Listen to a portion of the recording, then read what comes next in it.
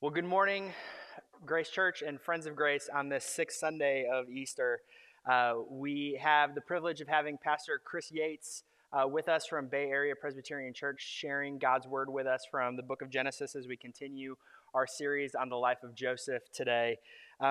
Again, please remember that if you need anything at all during this time, if you need help with groceries or prayer or help with anything at all, please do not hesitate to contact the church office. Don't hesitate to contact the elders or the deacons. We want you to know that we love you and we care about you and we miss you dearly during this time. Our phones work, our emails work. Please don't hesitate to contact us. Hopefully, at this point in the morning, you've downloaded the bulletin so that you can follow along. If not, you can go to the church website and download it there so that you can follow along and worship with us. Finally, why do we gather together over Facebook for worship today?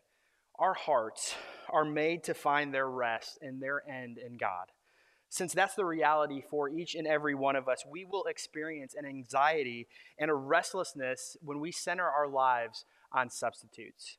We are all created to love. The question isn't whether we will love something as ultimate, but what will you love as ultimate?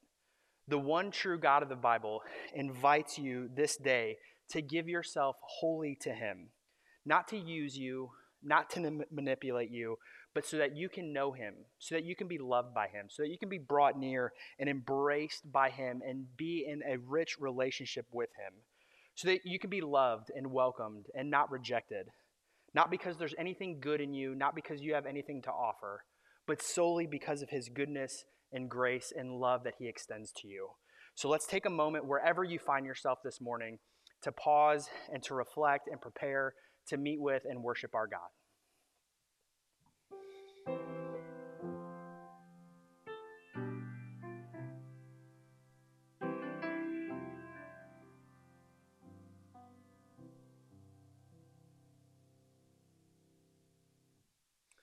I'm going to invite you to stand again. I know that it's uncomfortable. I know that it's weird, but if you are able and you want to, please stand. If you don't feel comfortable doing that, it's fine. Stay in your couch, stay in your office chair.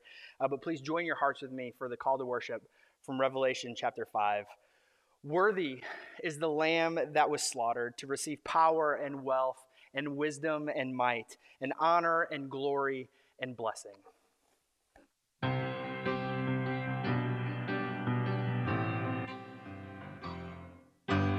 Let us love and sing and wonder. Let us praise the Savior's name. He has hushed the laws of thunder. He has quenched Mount Sinai's flame. He has washed us with His blood. He has brought us nigh to God. Let us love the Lord who brought us, pitied us when enemies, called us by His grace and taught us, gave us ears and gave us eyes. He has washed us with His blood. He presents our souls to God.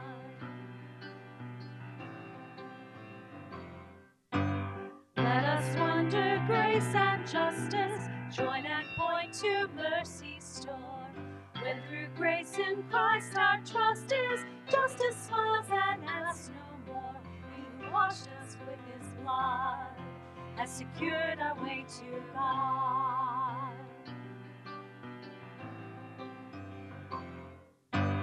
Let us praise and join the chorus of the saints enthroned on high. Here they trusted Him before us, now their praises fill the sky. Thou hast washed us with Thy blood. Thou hast washed us with Thy blood. Thou hast washed us with Thy blood. Thou art worthy, Lamb of God. You can be seated if you are standing, and please join your hearts with me as we pray our prayer of adoration together. Please unite your hearts with me. Holy Spirit, Lord and giver of life, we praise you for your love and faithfulness to your creation. and to your people. We praise you for moving over the face of the waters at the beginning of time and for giving every living thing the breath of life. We praise you that you are working even now to renew your creation. We thank you that you invite us into that mission and that you give us your power to enter in. Come, Holy Spirit, burn in our hearts, free us from the power of sin and death, abide in us, and lead us in the way of Jesus. Make us bold witnesses of your redeeming love. Unite us in the love of Christ and make us new even this day. We pray these things in Jesus' name. Amen. Our call to renewal this morning comes from Romans chapter 7, verses 21 to 24. Hear the word of our Lord. So I find this law at work. Although I want to do good, evil is right there with me. For in my inner being I delight in God's law, but I see another law at work in me, waging war against the law of my mind and making me a prisoner of the law of sin at work within me. What a wretched man I am. Who will rescue me from this body that is subject to death?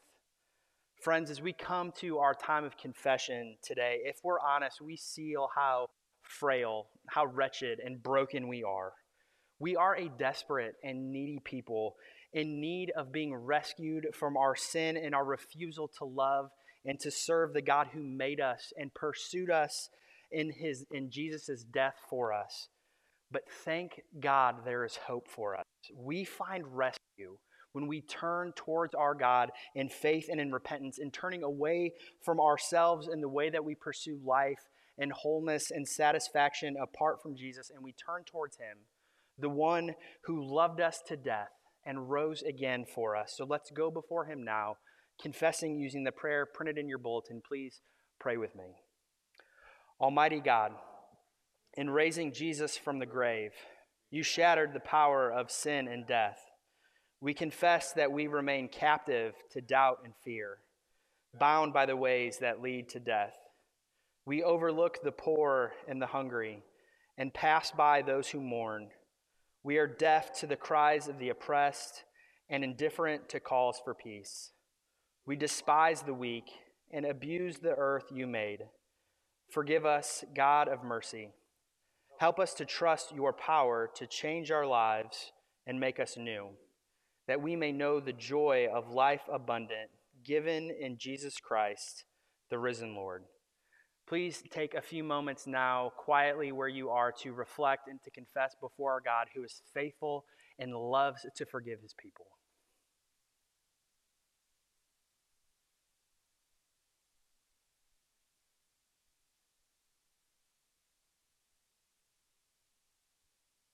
Brothers and sisters, lift up your heads and hear these words of encouragement from St. Paul as he continues in Romans chapter 7, 25 through 8:2. Paul writes, "Thanks be to God who delivers me through Jesus Christ our Lord. So then I myself in my mind am a slave to God's law, but in my sinful nature a slave to the law of sin.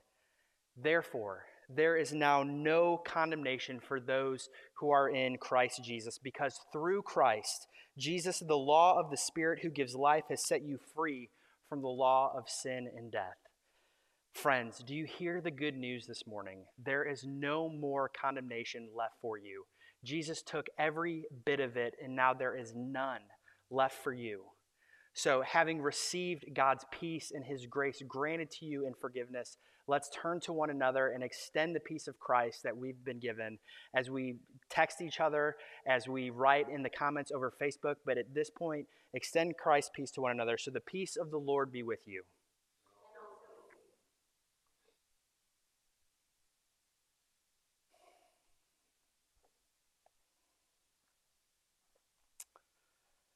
We come now to our prayers of the people. I invite you at this time to unite your hearts with me in prayer, and we'll conclude by joining our voices together in our homes using the Lord's Prayer. So please pray with me.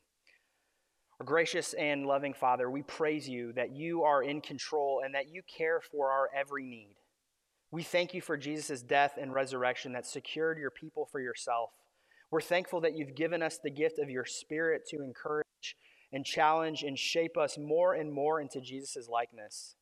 We thank you for your graciousness towards us, for your faithfulness and goodness to us, for your provision through people even to this place. We pray that you would free us to truly love the broken and the outcast and the sick and the hurting. Use us to expand your kingdom here in the Woodlands through the beauty and the freedom and goodness and grace of your gospel.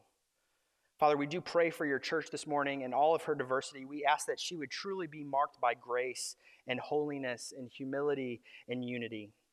We're thankful that we're not the only church that's meeting together, and we praise you for those gathering together for worship throughout this world, throughout this community, over Facebook and the internet. We pray especially for the Crossing here in the Woodlands, for their pastor, Randy Harvey, for his family and his staff. We thank you for their years of faithful service to this community, for their partnership in the gospel, and we ask that you would continue to use them to expand your kingdom here in the Woodlands and across Houston and your world. And Father, we pray for our world and for its leaders. Give those who rule and who make decisions and those who lead great wisdom and compassion. We pray that across your world you would truly bring an end to this virus. Bring an end to the fear and sickness and confusion and death.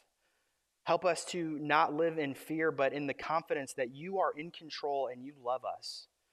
But give us wisdom as we go about our day-to-day lives. Help us to place the needs and the good of our neighbors and those who are most vulnerable above our own. As more and more places are reopening, give us wisdom to know how to respond. Give us grace and patience and empathy with those who think differently from us. Continue to support and strengthen the doctors and nurses around this world and this community laboring endlessly in hospitals. Give them energy, the supplies and the equipment and resources and rest that they need. Protect them and all of us from sickness and from mental and emotional despair. Bring great healing and relief to those who are sick. And grant that in our own communities, those who are troubled and those who suffer and those who are needy and discouraged, that they might actually find support in their brokenness through your church.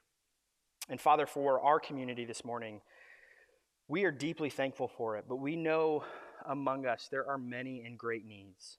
So for those who are sick and weary, whether physically or emotionally or mentally or spiritually, we ask for health and strength and recovery.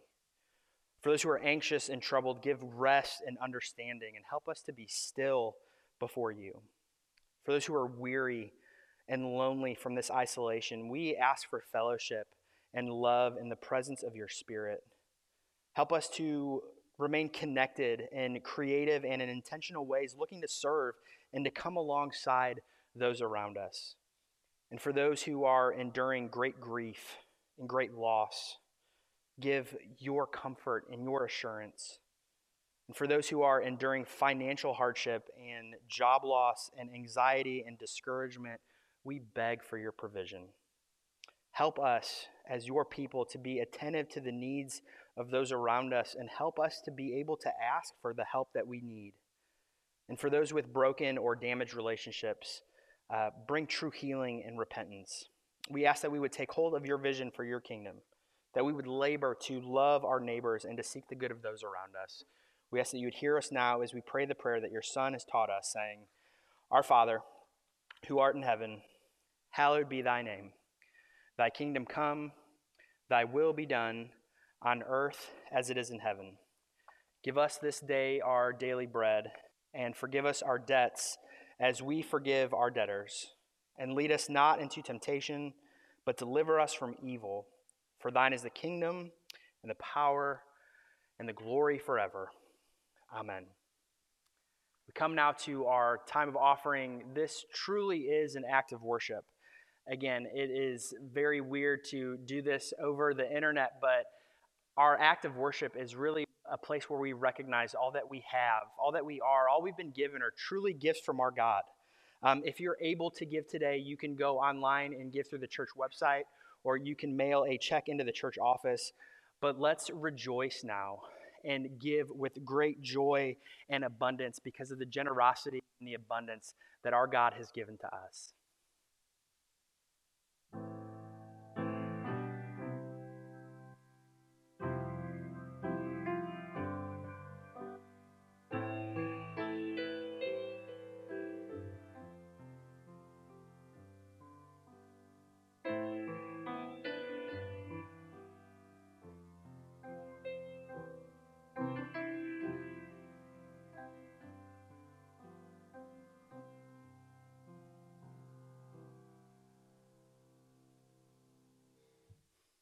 Friends, it is a privilege to have Pastor Chris Yates here with us today from Bay Area Presbyterian Church in Houston.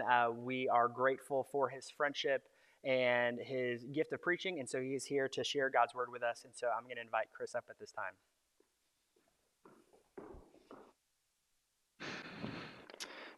Thank you, Kyle. Good morning, good afternoon, wherever you may be in the course of this day. Greetings. Was driving around Clear Lake this past week, listening to the radio, and at the top of the hour, the DJ, came on and said, "Do you think that social making you a bit crazy?" Yeah, I bit. I said, "Yeah, yes." And are you experiencing a shortness of patience with people? Yeah.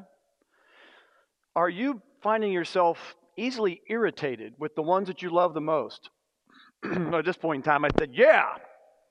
And at that point in time, I tuned out, I turned off the radio, and I discarded him.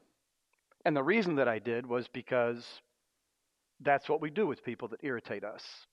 We tune them out, we turn them off. If you're in corporate, maybe you wad them up like a piece of paper and throw them in the trash can. If you're in family where you have difficult relationships, we tend to isolate, we tend to withdraw. The very thing that actually gives life to others, moving towards each other, pulling together, is the very thing that we find is almost the last reflex, the last default mode that we have.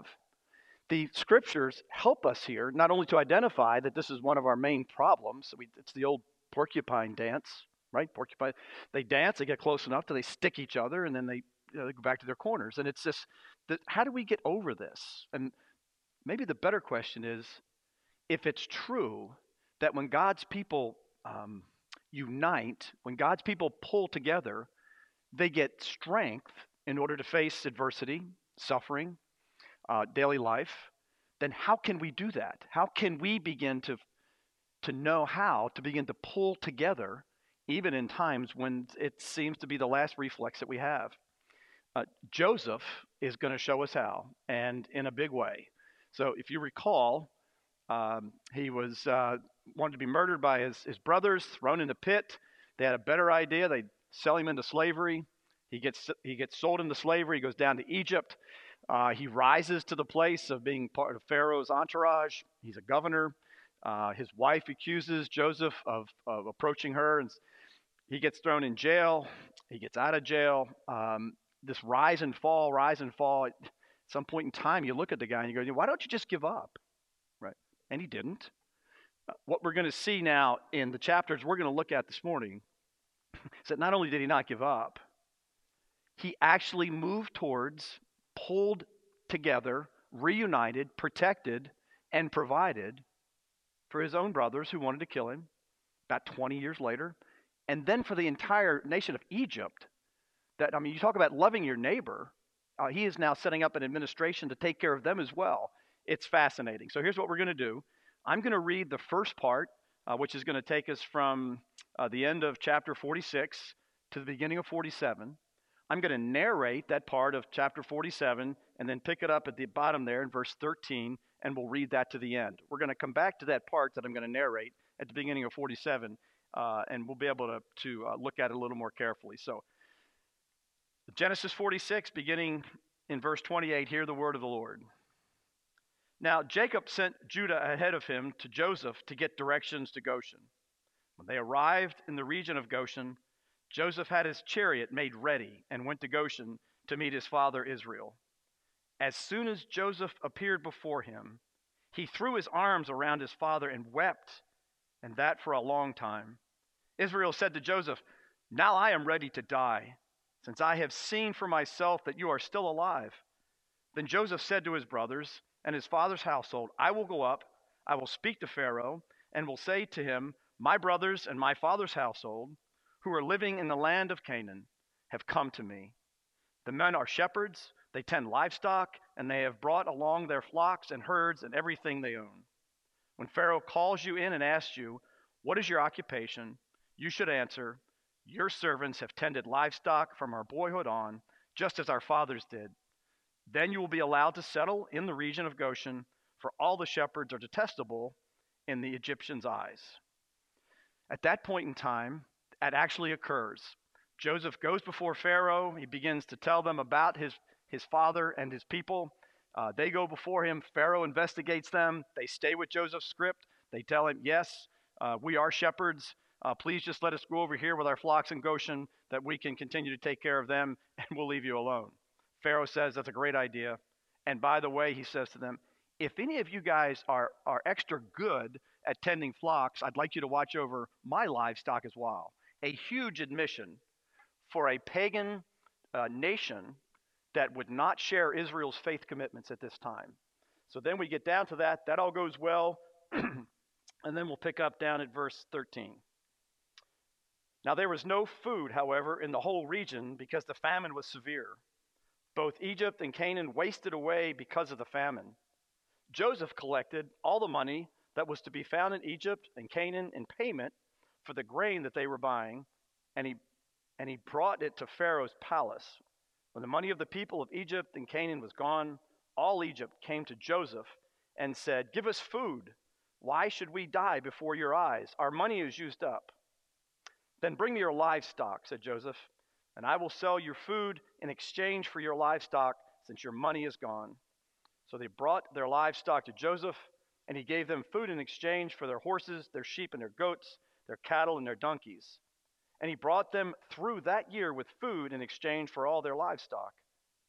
When that year was over, they came to him the following year and said, 'We cannot hide from our lord the fact that since our money is gone and our livestock belongs to you, there is nothing left for our lord except our bodies and our land. Why should we perish before your eyes, we and our land as well? Buy us and our land in exchange for food, and we with our land will be in bondage to Pharaoh. Give us seed so that we may live and not die, and that the land may not become desolate.' So Joseph bought all the land in Egypt for Pharaoh. The Egyptians, one and all, sold their fields because the famine was too severe for them. The land became Pharaoh's, and Joseph reduced the people to servitude from one end of Egypt to the other. However, he did not buy the land of the priests, because they received a regular allotment from Pharaoh and had food enough for the allotment Pharaoh had given them. That is why they did not sell their land. And Joseph said to the people, 'Now that I have bought you and your land today for Pharaoh, here is seed for you so that you can plant the ground. But when the crop comes in, give a fifth of it to Pharaoh. The other 4/5 you may keep as seed for the fields, as food for yourselves and your household and your children.' 'You have saved our lives,' they said to Joseph. 'May we find favor in the eyes of our Lord. We will be in bondage to Pharaoh.' So Joseph established it as the law concerning the land in Egypt, still in force today, that a fifth of the produce belongs to Pharaoh. It was the only land of the priests that did not come underneath Pharaoh's rule. Now the Israelites settled in Egypt in the region of Goshen. They acquired property there and were fruitful and increased greatly in number. Jacob lived in Egypt 17 years, and the years of his life were 147. When the time drew near for Israel to die, he called for his son Joseph and said to him, 'If I have found favor in your eyes, put your hand under my thigh and promise that you will show me kindness and faithfulness. Do not bury me in Egypt, but when I rest with my fathers, carry me out of Egypt and bury me where they are buried.' 'I will do as you say,' Joseph said. 'Swear to me,' he said. Then Joseph swore to him, and Israel worshipped as he leaned on the top of his staff." What do we learn from Joseph as to how to pull together in the midst of great adversity, great suffering, great affliction, in the midst of what could easily be perceived as enemies? I have two brothers.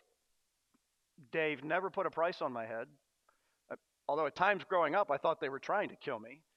But I have no idea what it is to want to be murdered by my own family.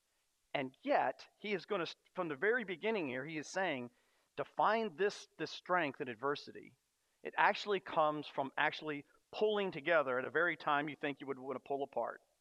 So much so that by the time we get into the New Testament, we hear the Apostle Paul in Ephesians 4 saying something similar, and that is pulling together is actually the secret of the church's power.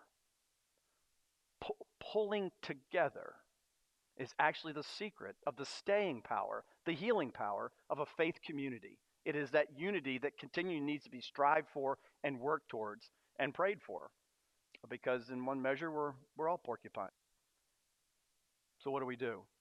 Well, let's look at Joseph. In that first section, we're struck by a couple things. Coming down at verse 28, they're heading down now to Goshen. Joseph had his chariot, made it ready, which is actually our text.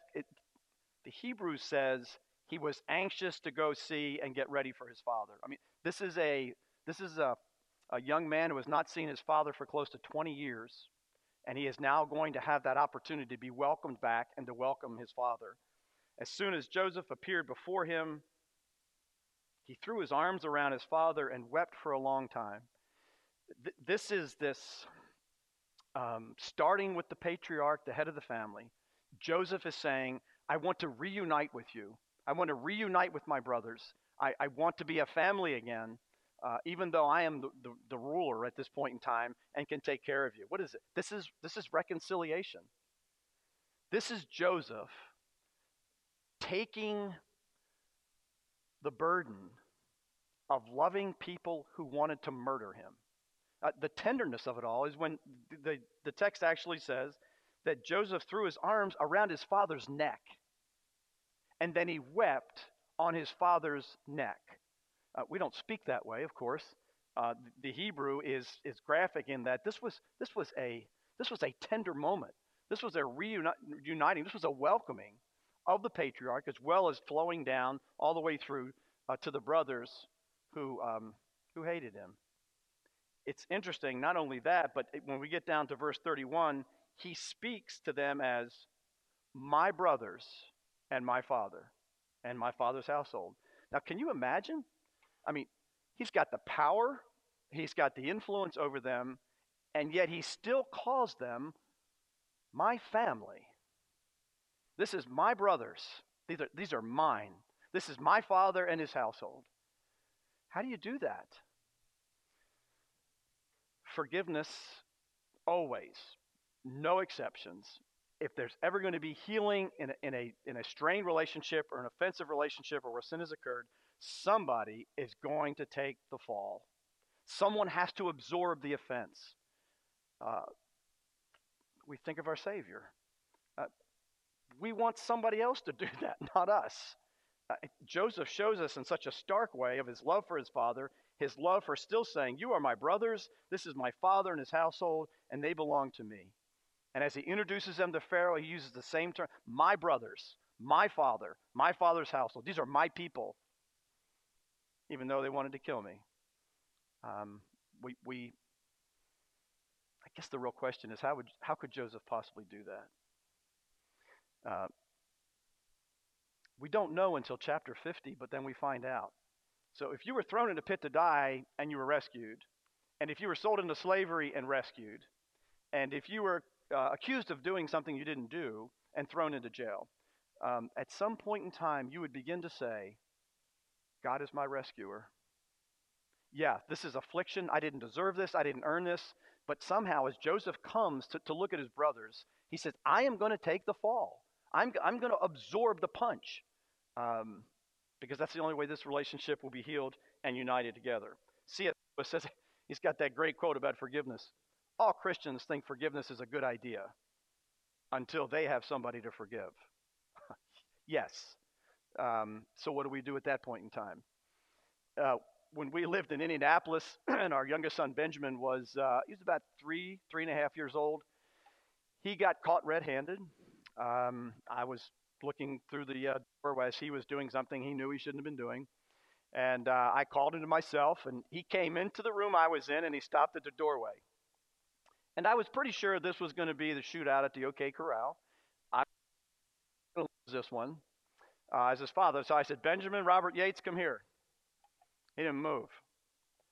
So I went up an octave, in a little more tone. I said, Benjamin Robert Yates, come here.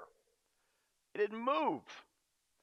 So I was thinking, all right, I'm not going to lose this. I need wisdom. I'm not quite sure what to do. So I got down on my knees and I held my arms out and I looked at him and I said, Ben, come here. And at that moment, his lips started to quiver and that little right foot just inched a little bit, right? And I just stared at him. I kept my arms open. Left leg, left foot, right, he kind of come over. And when he finally got to me, he didn't just stand in front of me like he was before a tribunal. He fell into my arms. I mean, he just melted into me. And I was like, what just happened? I want to catch this Kodak moment. I'm going to bottle this. I'm going to write a book. What occurred? When you show grace to others who don't deserve it, when you show the grace that you yourself have been shown by the Lord to others, it melts the human heart. It engages the will. Why? Because we want to know even when we're guilty, we're loved. When Ben came to me and finally just fell into me, it wasn't my might that got him to move. It was my mercy. Joseph says, look, you want to reunite. I mean, we want to reconcile with people within our own congregation, within our own world, within our neighborhood, at our work, in our marriages, our own children. Show the grace that you've been shown. How much have you been forgiven? How wide and how deep and how long is the love of Christ for you? This is the gospel psychology. This is the way spiritual healing begins to occur. As we show the grace that we've been showed, reconciliation begins to occur. Hearts are melted. We begin to find family love and family loyalty coming together into one. Joseph shows us the way. He refused to disown his own people when he had every right to. How can we do that? Refuse to be offended. Show the grace that you've been shown. That's the reconciling part. I know I've made it sound very easy, so don't be fooled. I mean, this is hard work in the Christian life, to maintain and reunite broken relationships. Joseph shows us how. How do we pull together as Christ's church? Begin to reconcile. Secondly, in chapter 47 on down, we're going to talk about now he's going to protect his people. He's going to protect his family. Beginning at the verse 1, Joseph went and told Pharaoh, my father, my brothers with their flocks and herds and everything they own have come to the land in Goshen, and now they need this place. Verse 2, he chose 5 of his brothers. They presented to Pharaoh, and then they worked all the way through it. And what did Joseph do? He used his power. He used his strategic planning. He used his influence to provide for his family. They didn't deserve it at all. This protection that he was able to do and came to do was in such a way, not only did he provide for them, but now we begin to see this flow out into Egypt. I mean, this is like loving your neighbors when they don't believe anything you believe. So this was great. So this past 2-3 weeks, I've been begging Kyle to send me the letter he's sending out, the emails the leadership is sending out, and let me just commend the leadership of the church, Kyle and everybody else involved. Listen to this is what he wrote. I'm sure many of you have questions when we're going to reopen and what the state of Texas looks like. We want you to know that the Session at Grace wants you to know that we are taking reentry and reopening situation very seriously. What does that communicate? You care about us. We're going to err on the side of caution, right? Because we love each other, but it gets better. We want to care well for you and for our neighbors. Our neighbors. Our neighbors? You care. Our neighbors. He goes on. Please know that we are working on a plan for the reentry phase here at Grace. We're partnering with doctors, other churches, and other professionals to make sure that we are considering every angle possible, utmost concern for the health and safety of our neighbors. This is the gospel at work.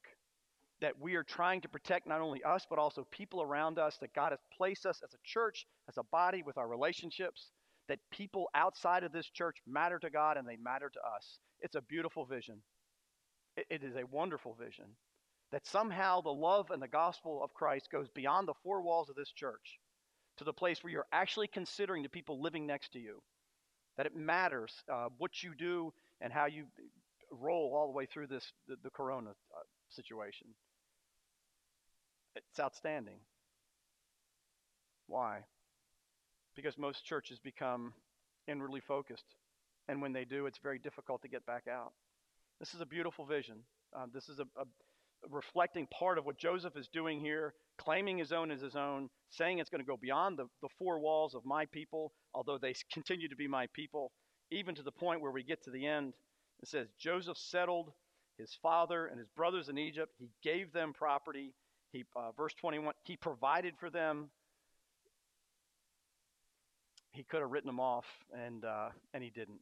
He went and provided protection for them, and to be able to watch over them and take them carefully in his protection for them. Refused to be disowned and claimed them as my family. Protection. How do we draw together? How do we find that strength as we draw together? Commit to reconcile, commit to protect, and then the last one actually is the last half of chapter 47, beginning in verse 13.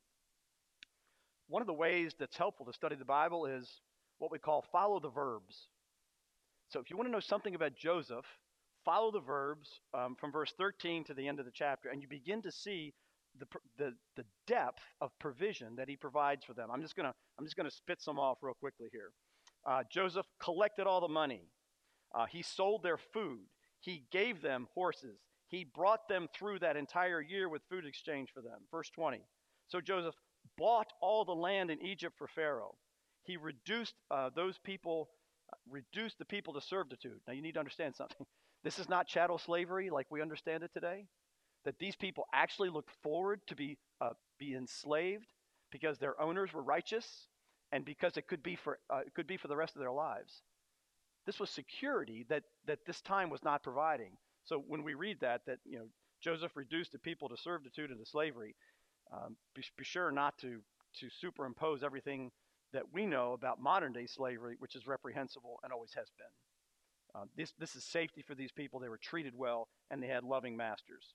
Verse 23, Joseph said to the people, now that I have bought you and your land for Pharaoh, here is seed. Verse 25, they turn and say to him, you have saved our lives. Follow the verbs, and you can walk through a catalog of those things that Joseph was committed to do to not only protect, but also to provide for these people. About a month ago, when COVID was kicking up down in Clear Lake where we were, I had a gentleman, actually was one of our doctors at the church, call me, said, I need to talk to you. Got together, handed me an envelope. I said, what's this? And he said, there's 2 checks in there. Okay. Pray tell, what do you want me to do? He said, well, there's one in there I just want you to give. It's our regular tithe. There's another check in there. Okay. Can you promise me that check for $10,000 will go directly into the Mercy Fund, and that you will do your best to spend that money on our people or anybody else that comes to our church? I said, I can. Tell me why.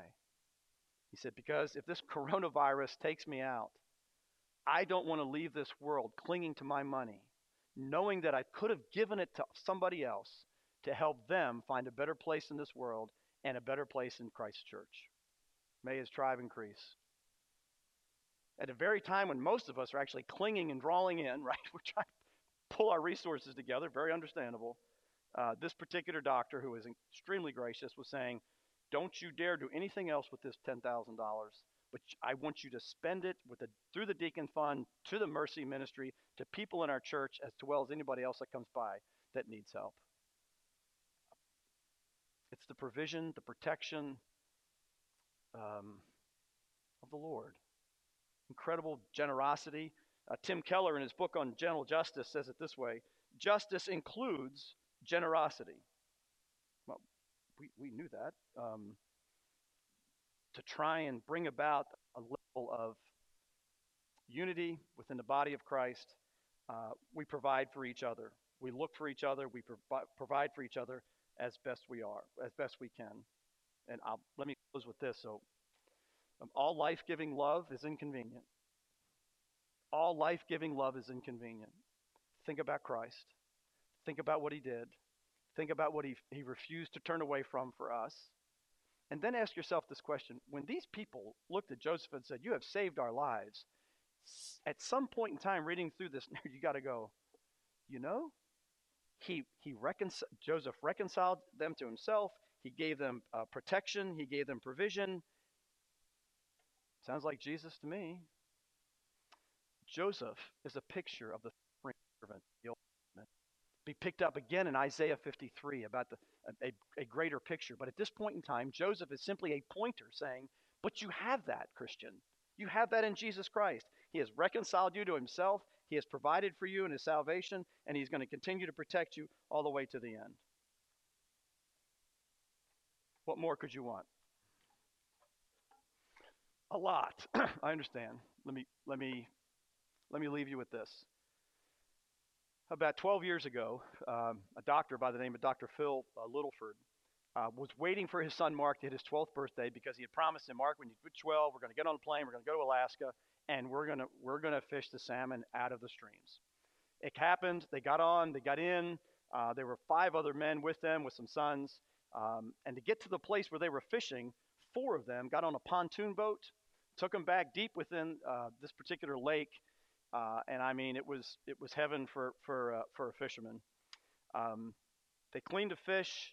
They were getting ready to get back in the plane. They had not calculated that the tide changes about 23 feet. And by the time they came back in the later afternoon, now the boat was on gravel, right, with its pontoons, and they couldn't, drag it into the water. It was too far. So they cleaned the fish. They ate. They slept. They got up, came back, boat back up, the back up. They all get in. And just as they were taking off and they broke from the water, the pilot recognized that one of the pontoons had been punctured by the stones and it had taken on water. At a point in time, they really could not hold their altitude, nor could he balance the plane. And it just began to, in a lopsided way, of course, swirl all the way back down until it hit the water. They all were fine. They all were alive. They didn't have any emergencies. They had waders. They were good Boy Scouts. They learned how to tie those up, put them around their neck, right, blow into them. They had life vests. That was great until they hit a rip current. A rip tide from the lake going back into the greater ocean was running so swiftly that only the strongest of men got to the side. And Phil Littleford, Dr. Phil Littleford, had his 12-year-old son in his grasp. He was a strong swimmer.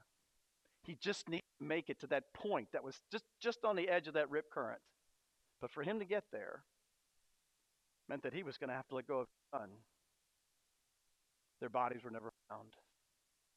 He refused to let go of his son, an act of love, sacrificial love, that embraced his son to the place where it was a love that would not let costly. These were never found. And I guarantee you at some point in time, as the rest of the fishermen said, we just saw them continue to float out into the ocean, and they just became dots, and then they disappeared. The Coast Guard said with Mark being smaller and slighter, he was going to fall asleep in his father's arms and die first, and certainly at some point in time succumb to the hypothermia. He refused to let go in order to save himself. Sacrificial love that refused to let go. It's not only seen in Joseph, it's seen in our Savior. You need a reason to unite, show the love, and show the grace that you will find ourselves being woven together again, stronger than before, even as we continue to work through COVID-19 and beyond. Pray. Father, we thank you for your enduring love for us this day. We thank you that all of what we're going through is not a surprise to you. We pray that you would give us the strength. We pray that you would awaken us to the wonder of the grace of your protection, the fact that you have reconciled us to yourself, that we have everything to live for because you have promised and provided for our protection as well as the provision of our salvation. Help us to share it. Help us to unite. Give us great grace as we, as a church and as the church universal, works through this worldwide, that our neighbors would look and they would say, those Christians loving each other and even loving us in the midst of a very difficult time of affliction. We long for you to get the glory and to continue to build and extend your kingdom of grace. Do it here, do it with us, and do it with others this day. We ask it and commit it to you in Christ's name. Amen.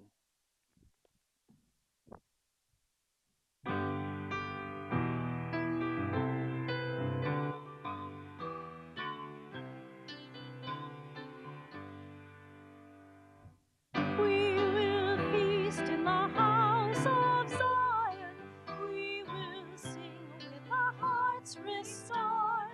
He has done great things. We will say together. We will feast and weep no more. We will not be burned by the fire. He is the Lord our God. We are not consumed by the flood. Upheld, protected, gathered on. We will feast in the house of Zion. We will sing with our hearts restored. He has done great things. We will say together. We will feast and weep no more. In the dark of night, before the dawn, my soul, be not afraid. For the promise born, we know how long. O God of Jacob, be my strength. We will feast in the house of Zion. We will sing with our hearts restored. He has done great things. We will say together. We will feast and weep no more. Every vow we broken and betrayed, you are the faithful one, and from the garden to the grave, bind us together, bring shalom. We will feast in the house of Zion. We will sing with our hearts restored. He has done great things. We will say together. We will feast and weep no more. Now receive the Lord's benediction. To him who is able to keep you from stumbling and to present you before his glorious presence without fault and with great joy, to the only God our Savior be glory, majesty, power, and authority through Jesus Christ our Lord, before all ages, now and forevermore. Amen. Now let us go forth to serve this community and the world as those who love our Lord Jesus Christ. Thanks be to God.